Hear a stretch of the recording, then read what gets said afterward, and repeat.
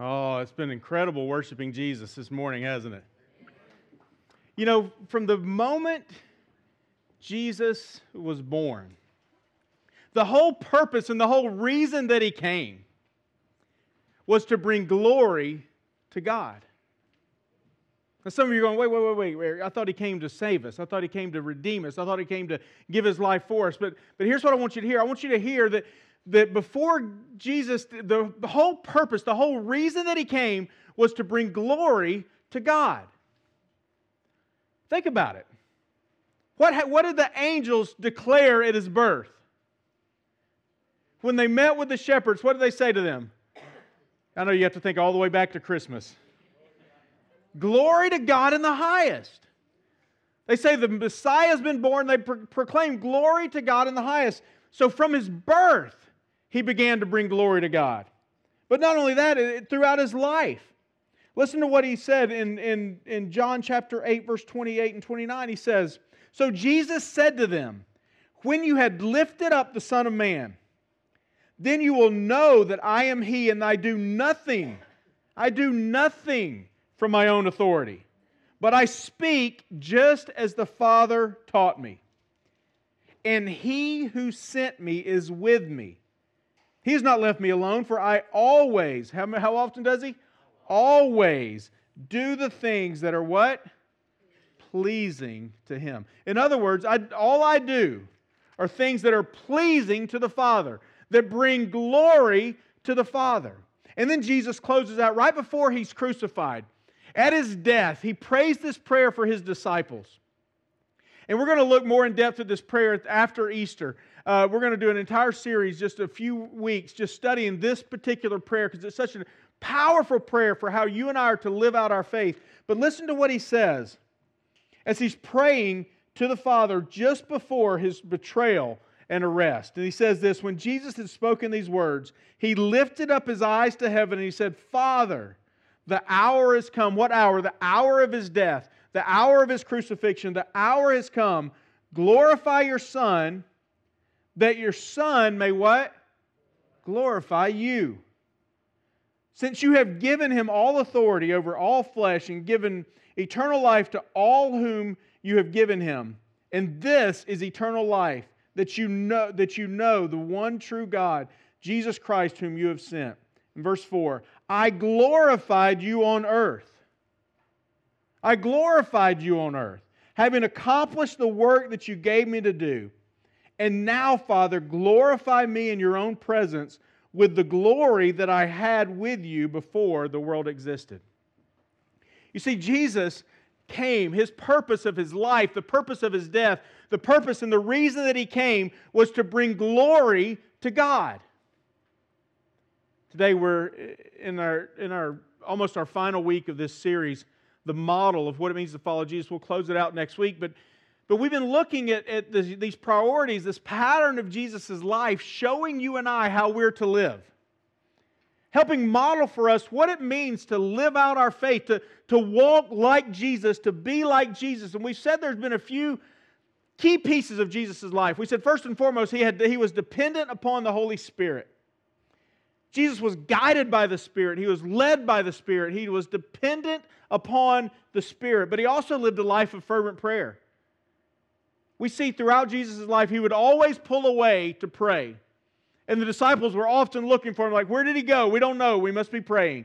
And so Jesus was always praying, constantly praying. Not only that, the Word of God was central in His life. He built His entire life, everything He did, everything He said was built around the Word of God. What we talked about last week was He was obedient to His Father's agenda. As a matter of fact, Paul said He was obedient to the point of death, even death on the cross. And then today we're looking at the fact that throughout Jesus' life, everything He did, everything He said, every action He took was done to exalt the Father, to glorify the Father. So it makes sense to me that if Jesus' entire life was lived to the glory of the Father, and we are called to be like Jesus, then our entire lives should be lived to the glory of the Father. Everything about our lives should bring glory to God. God created you and I for the very same purpose of glorifying God. Think about it this way. God's aim, His purpose in creating the world and redeeming the world that you and I live in was for His glory. That's why He redeemed us. That's why He created us, so that He could get glory. And some of you are going, well, that sounds a little egotistical. That God would create the world and redeem the world for His glory? Yes.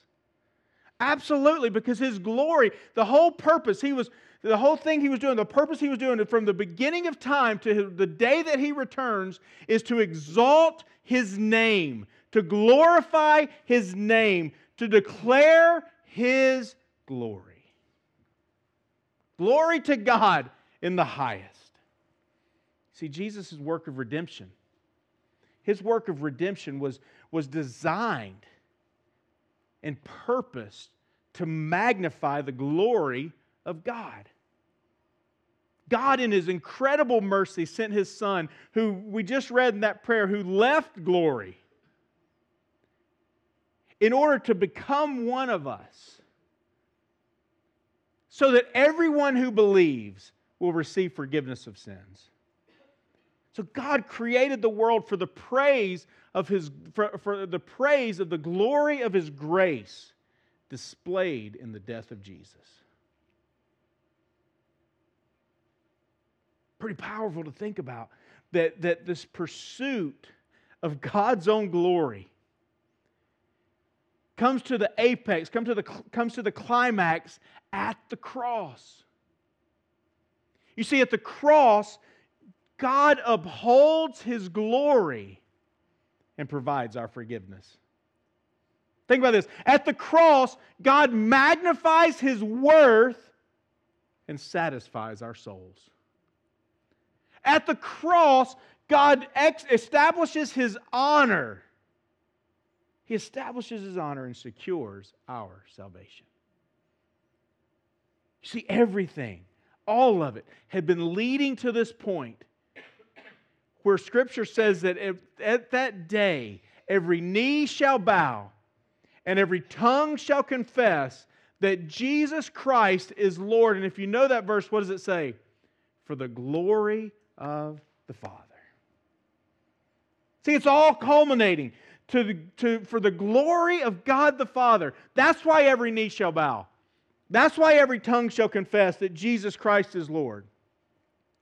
You see, the gospel is God's plan, God's purpose, God's design for glorifying Himself. It's all designed to bring Him glory. You see, often I think sometimes, I know I have it in my own life, like I tend to cheapen the gospel by thinking it's about my forgiveness. Like I tend to cheapen it by saying, oh yeah, Jesus came to bring forgiveness to me. And while that is true, that is not the greater thing that He came for. The greater thing He came for was to glorify the Father. You see, forgiveness is a means to an end. Forgiveness is the way that God gets glorified. That's why every knee shall bow, every tongue shall confess that Jesus Christ is Lord, to the glory of the Father. See, the purpose of this message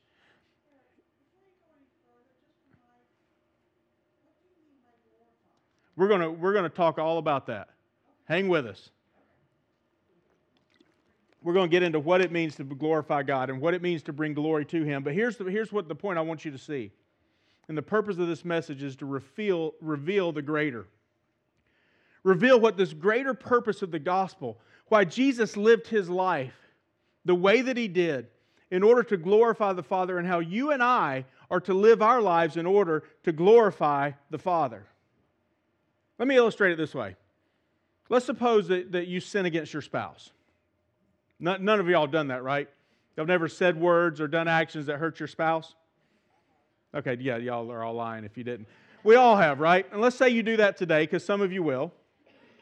Some of you are going to do something, you're going to say something, you're going to do something that's going to hurt your spouse, and you're going to need forgiveness, right? But why do you want forgiveness? You don't want forgiveness just for the sake of forgiveness. You don't want forgiveness in and of itself. You want forgiveness because you want her.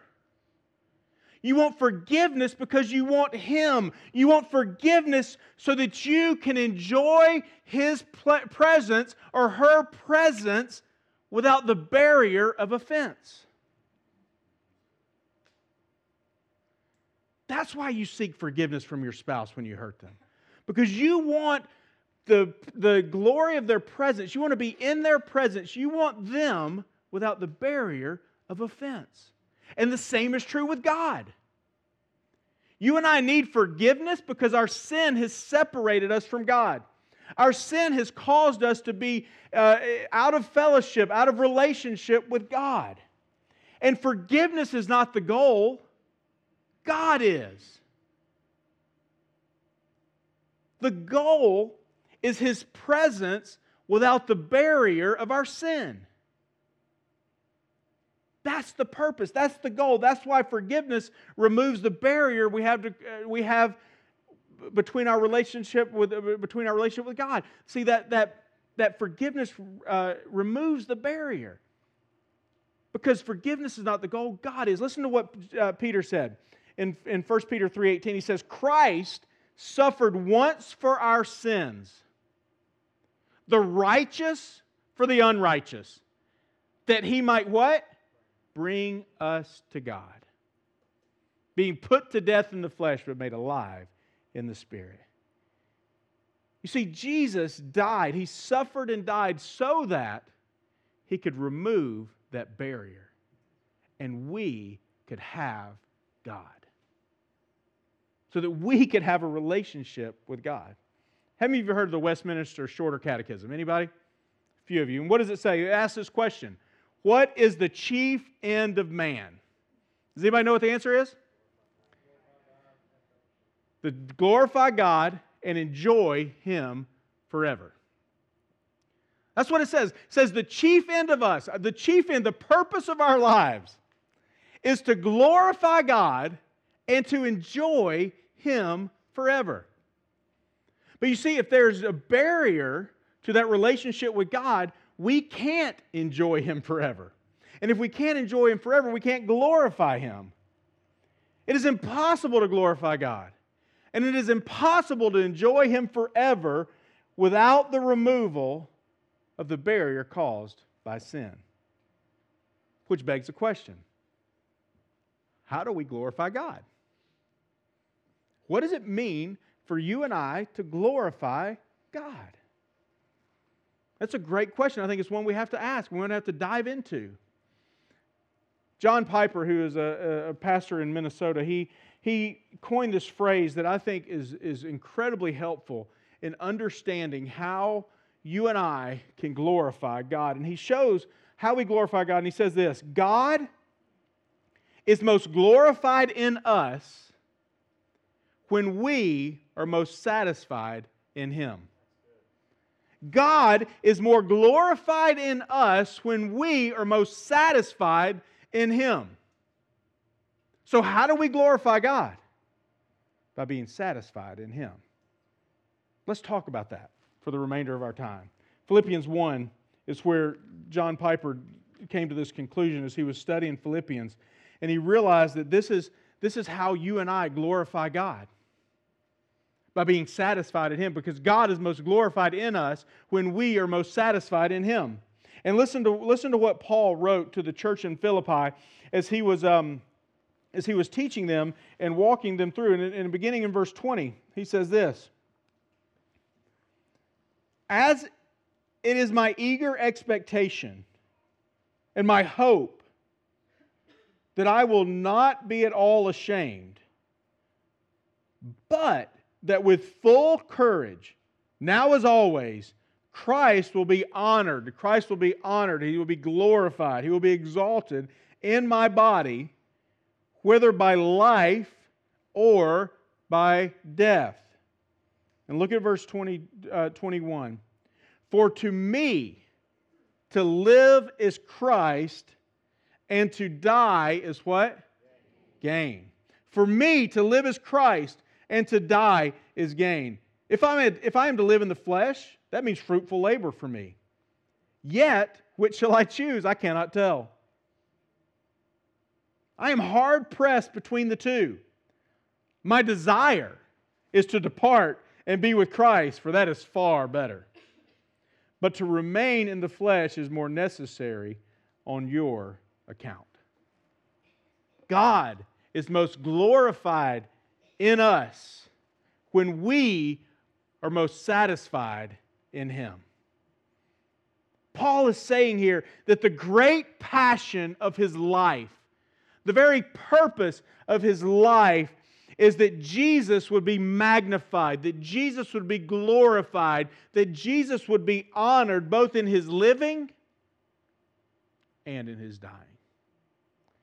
Paul wants to live his life in such a way that when people look at the way he lives, they will say, Christ is great. And he wants to die in such a way that when people look at the way he dies, they will say, Christ is great. For to me, to live is Christ, but to die is gain. Now, that's why God created us. That's why God saved us. That's why He offers us forgiveness and redemption. Why? So that you and I, as Jesus' followers, will exalt Jesus and proclaim to all the world that He is supremely great, that He is supremely glorious, that He is supremely honored above all things. That's why He died. And the key to this, the key to understanding this and glorifying God in our lives is found in verse 21. For to me, to live is Christ, and to die is gain. That verse has vastly shaped how I believe that I glorify Christ in my life. It is really a life verse of mine. It's one of the few verses I memorized in Greek. Zao Christos kai apatnikos kyrdos. To live is Christ, and to die is gain. You see, that verse 21, shapes my understanding of how to glorify Christ. It's one of those verses that really is a mantra for how you and I are to live. And Paul explains, to live is Christ. Let's start there. To live is what? Christ. To live, for you and I to live our lives as Christ. Now you're going, okay, what does that mean? How do we do that? Well, thankfully, Paul answers that later on in the book of Philippians. In verse 3, chapter 8 of Philippians, he says this, indeed, I count what? Everything. And the Greek word for everything in that verse is everything. I count every relationship, every earthly pursuit, every job, every pleasure. I count everything as what? Loss. I count it all as loss. Everything that's in my life, I consider it as loss. Think about the best things in your life right now. Maybe a relationship, it may be your job, it may be some earthly pleasure, maybe whatever it is. And Paul is saying, listen, I count it as loss. That Diet Coke, that whatever it is loss compared to what? Knowing Christ Jesus my Lord. Paul's saying, listen, I count everything in loss because of the surpassing worth. Look at that, the surpassing glory, the worth of knowing Christ Jesus my Lord. For His sake, I have suffered what? The loss of all things. And count them as what? Rubbish. Now, the Greek word that he uses there for rubbish is dung. Pretty sharp, huh? Think about what he's saying. He's saying everything in my life, I consider a pile of crap compared to knowing Jesus. That's what Paul is saying. You know what to live as Christ is like?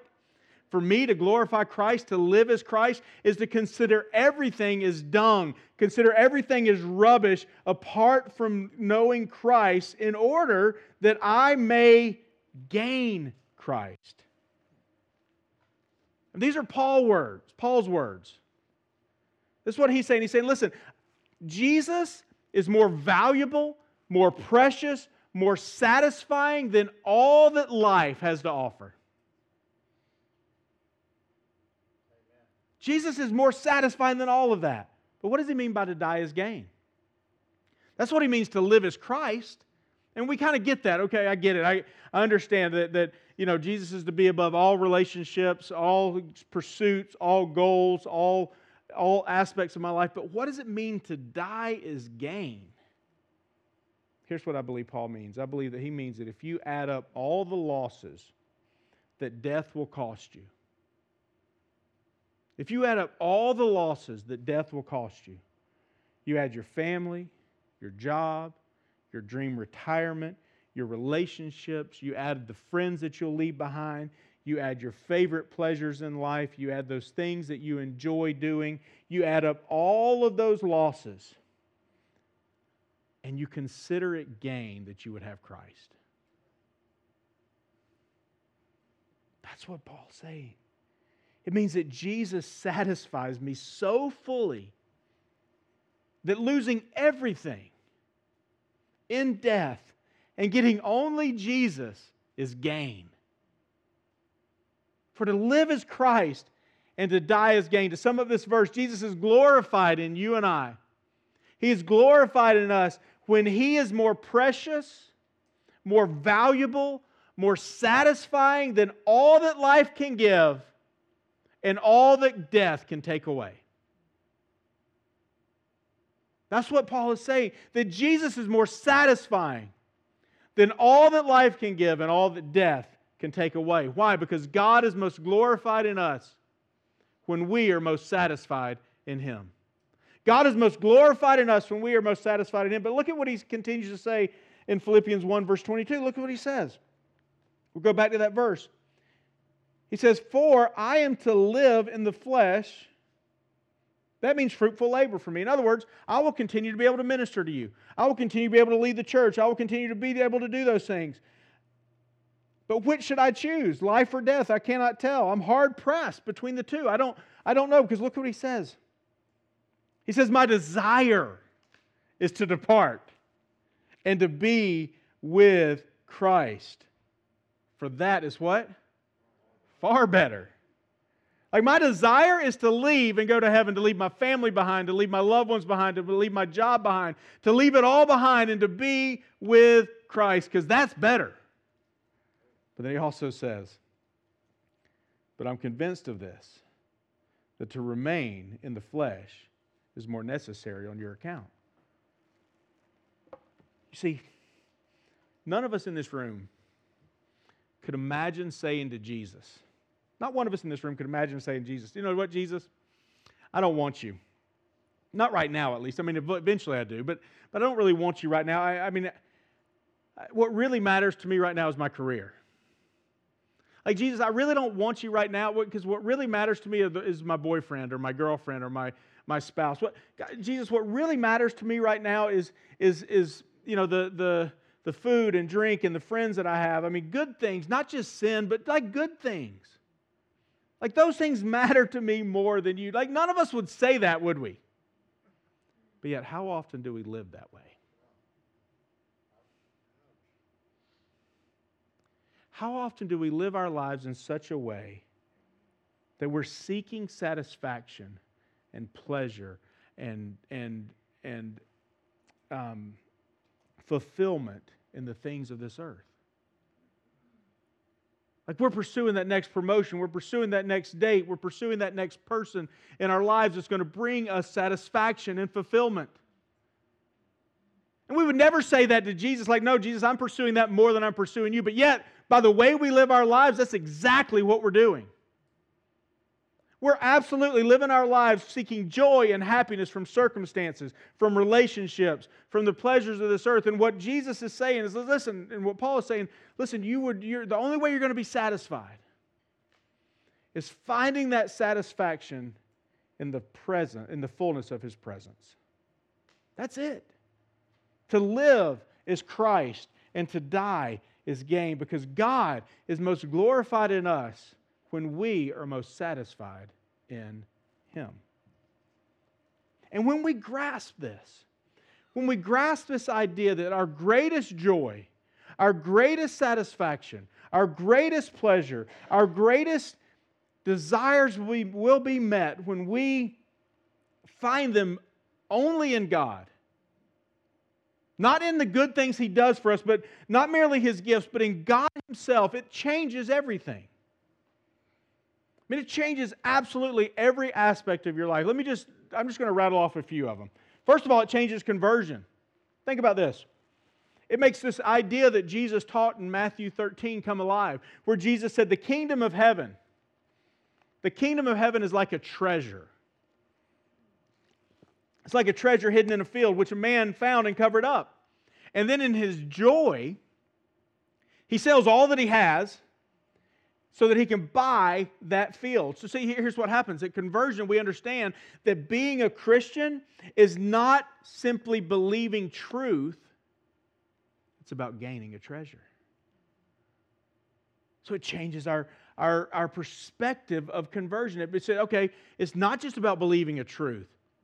It is about purchasing a treasure. It is about finding a treasure and selling all I have to get that treasure. Which then changes our evangelism, doesn't it? Because listen, we're no longer trying to go out in the world and to where we live, work, and play and convince people of truth. What we're doing is saying, listen, look at this treasure I found. I think that part of the reason nobody wants to know our Jesus is because we're not showing them the treasure we found. We're trying to argue them with truth.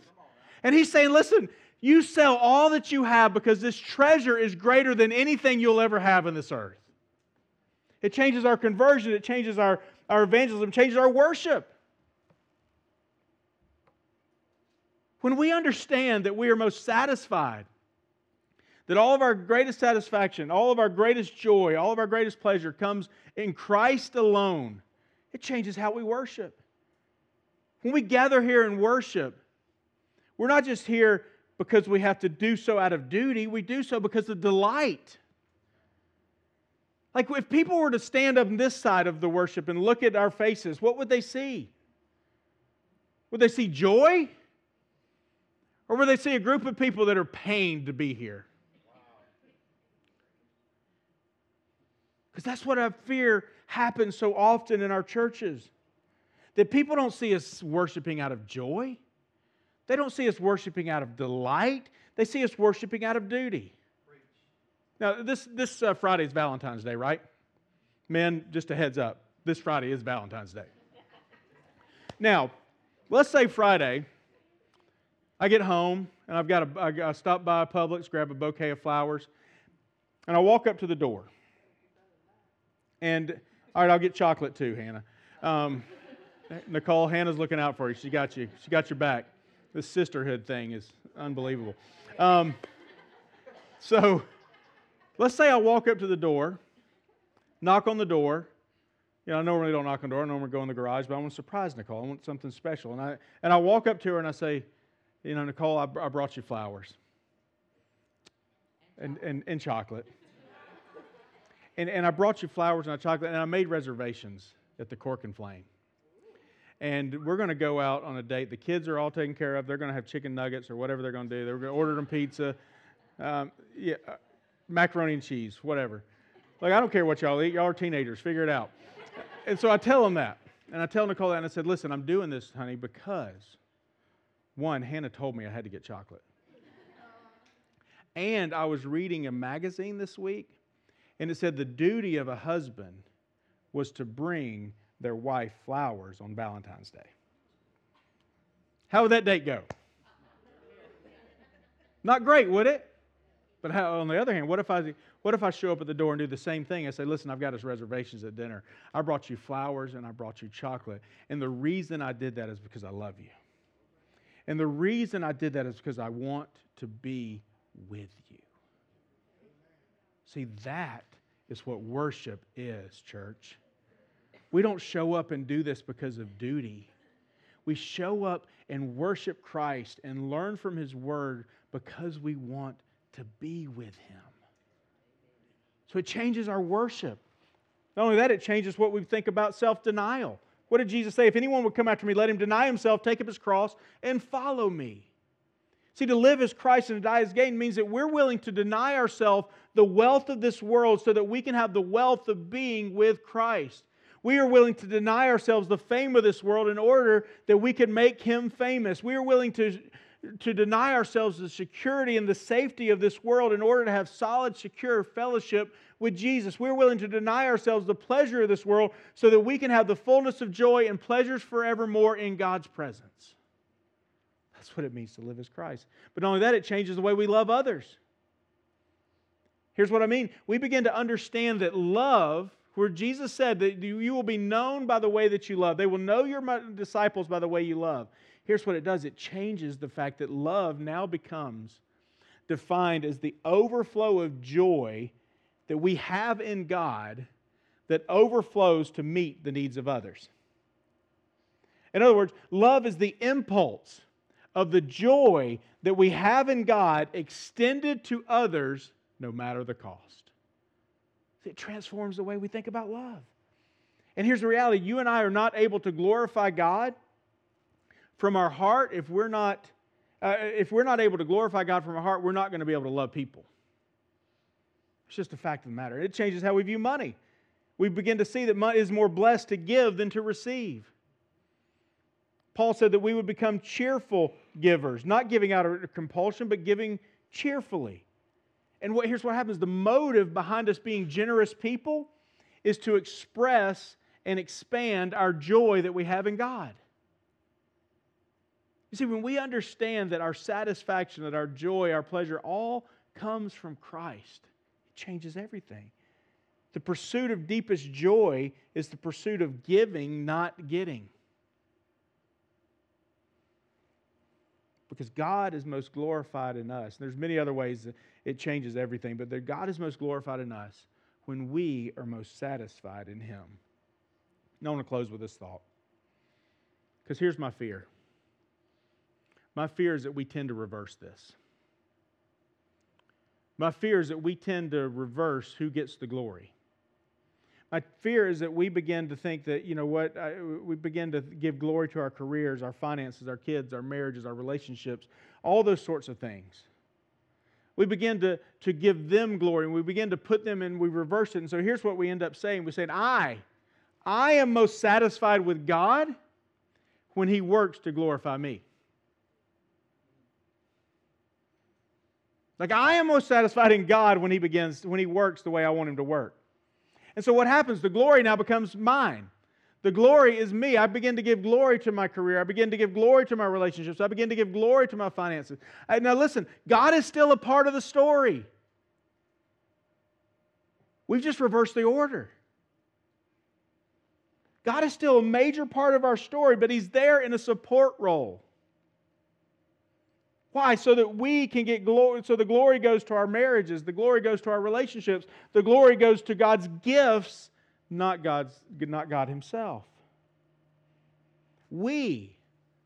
I become the center of the story instead of God being the center of the story. That's what happens when we reverse glory. That's what happens when we do that. And so the real danger of inverting glory is this, that God is there just to support us. And what happens when He doesn't support us the way we think He should? Think about that. Our faith begins to deteriorate. That's why you'll come across people that say, you know what, I'll never darken the door of the church again. Why? Because they prayed for a loved one that had cancer. Prayed for their healing and it didn't happen. They prayed for their marriage not to end in divorce, but it did. See, God didn't come through the way they thought He would. And what happens is when we invert glory and begin to use the good things of God for our glory, what ends up happening is our faith begins to deteriorate when God doesn't come through the way we think He should. But see, so what does it look like when God gets the glory? Here's what it looks like. It looks like when we realize that God was God long before any of us ever entered this earth. And He will be God long after every single one of us are gone. He is God that works in ways that we can't see, ways that we can't imagine, ways that we can't think. His thoughts, His ways are bigger than ours. We can't begin to wrap our mind around the way He works. And when we begin to understand this, we are able to give Him glory regardless of the circumstances, because we have confidence in a God that created everything for His glory. We have confidence in a God that sent His Son to redeem us for His glory. We have confidence in a God that is working all things out for His glory. And we're able to sing and shout, "Glory, glory, hallelujah." Why? Because we have an inverted glory. See, oftentimes I think we do what often happens at football games. After every touchdown, what happens at a Georgia game and an Auburn game? They play this song, "Glory, glory to old Georgia," or "Glory, glory to old Auburn." What's happened? You know that song, right? It's the Battle Hymn of the Republic. And it says, "Glory, glory," what? Hallelujah. Glory to God. But oftentimes we invert that and make it glory to me. And when we do, and God doesn't come through, our faith deteriorates. And that's why Paul says, listen, I want you to know that to live is Christ, and to die is gain. And the way you and I glorify God is finding all of our satisfaction in Him. Let's pray.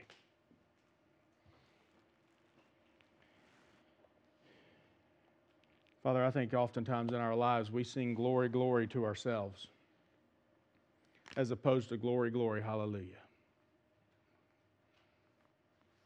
I know I do in my own life, Father. I know that I make that same mistake. And I invert glory. And then I wonder why my faith in certain circumstances begins to wane, begins to deteriorate. And it's because I'm not seeking your glory. I'm making it about me and not you. And so first and foremost, Father, forgive us when we do that. Forgive us on those times that we make it about our glory. Because, Father, we understand and we get that you are most glorified in us when we are most satisfied in you. And some of us here this morning need to repent of chasing after other things to satisfy us. Some of us in this room need to repent of chasing after relationships that we think will bring us satisfaction, or careers that we think will bring us joy, or money that we think will bring us pleasure, or things that we think will make us happy. And right now, just allow the Holy Spirit to speak to your heart right now. And if you've been chasing after those things, repent of it. Just at your seat, just say, Jesus, you get the glory. I'm tired of chasing after relationships and things and careers and money and all those the stuff that will never bring satisfaction. And just at your seat, say, Jesus, I want you to receive the glory. I want my life to be about, my life to be Christ and my death to be gain.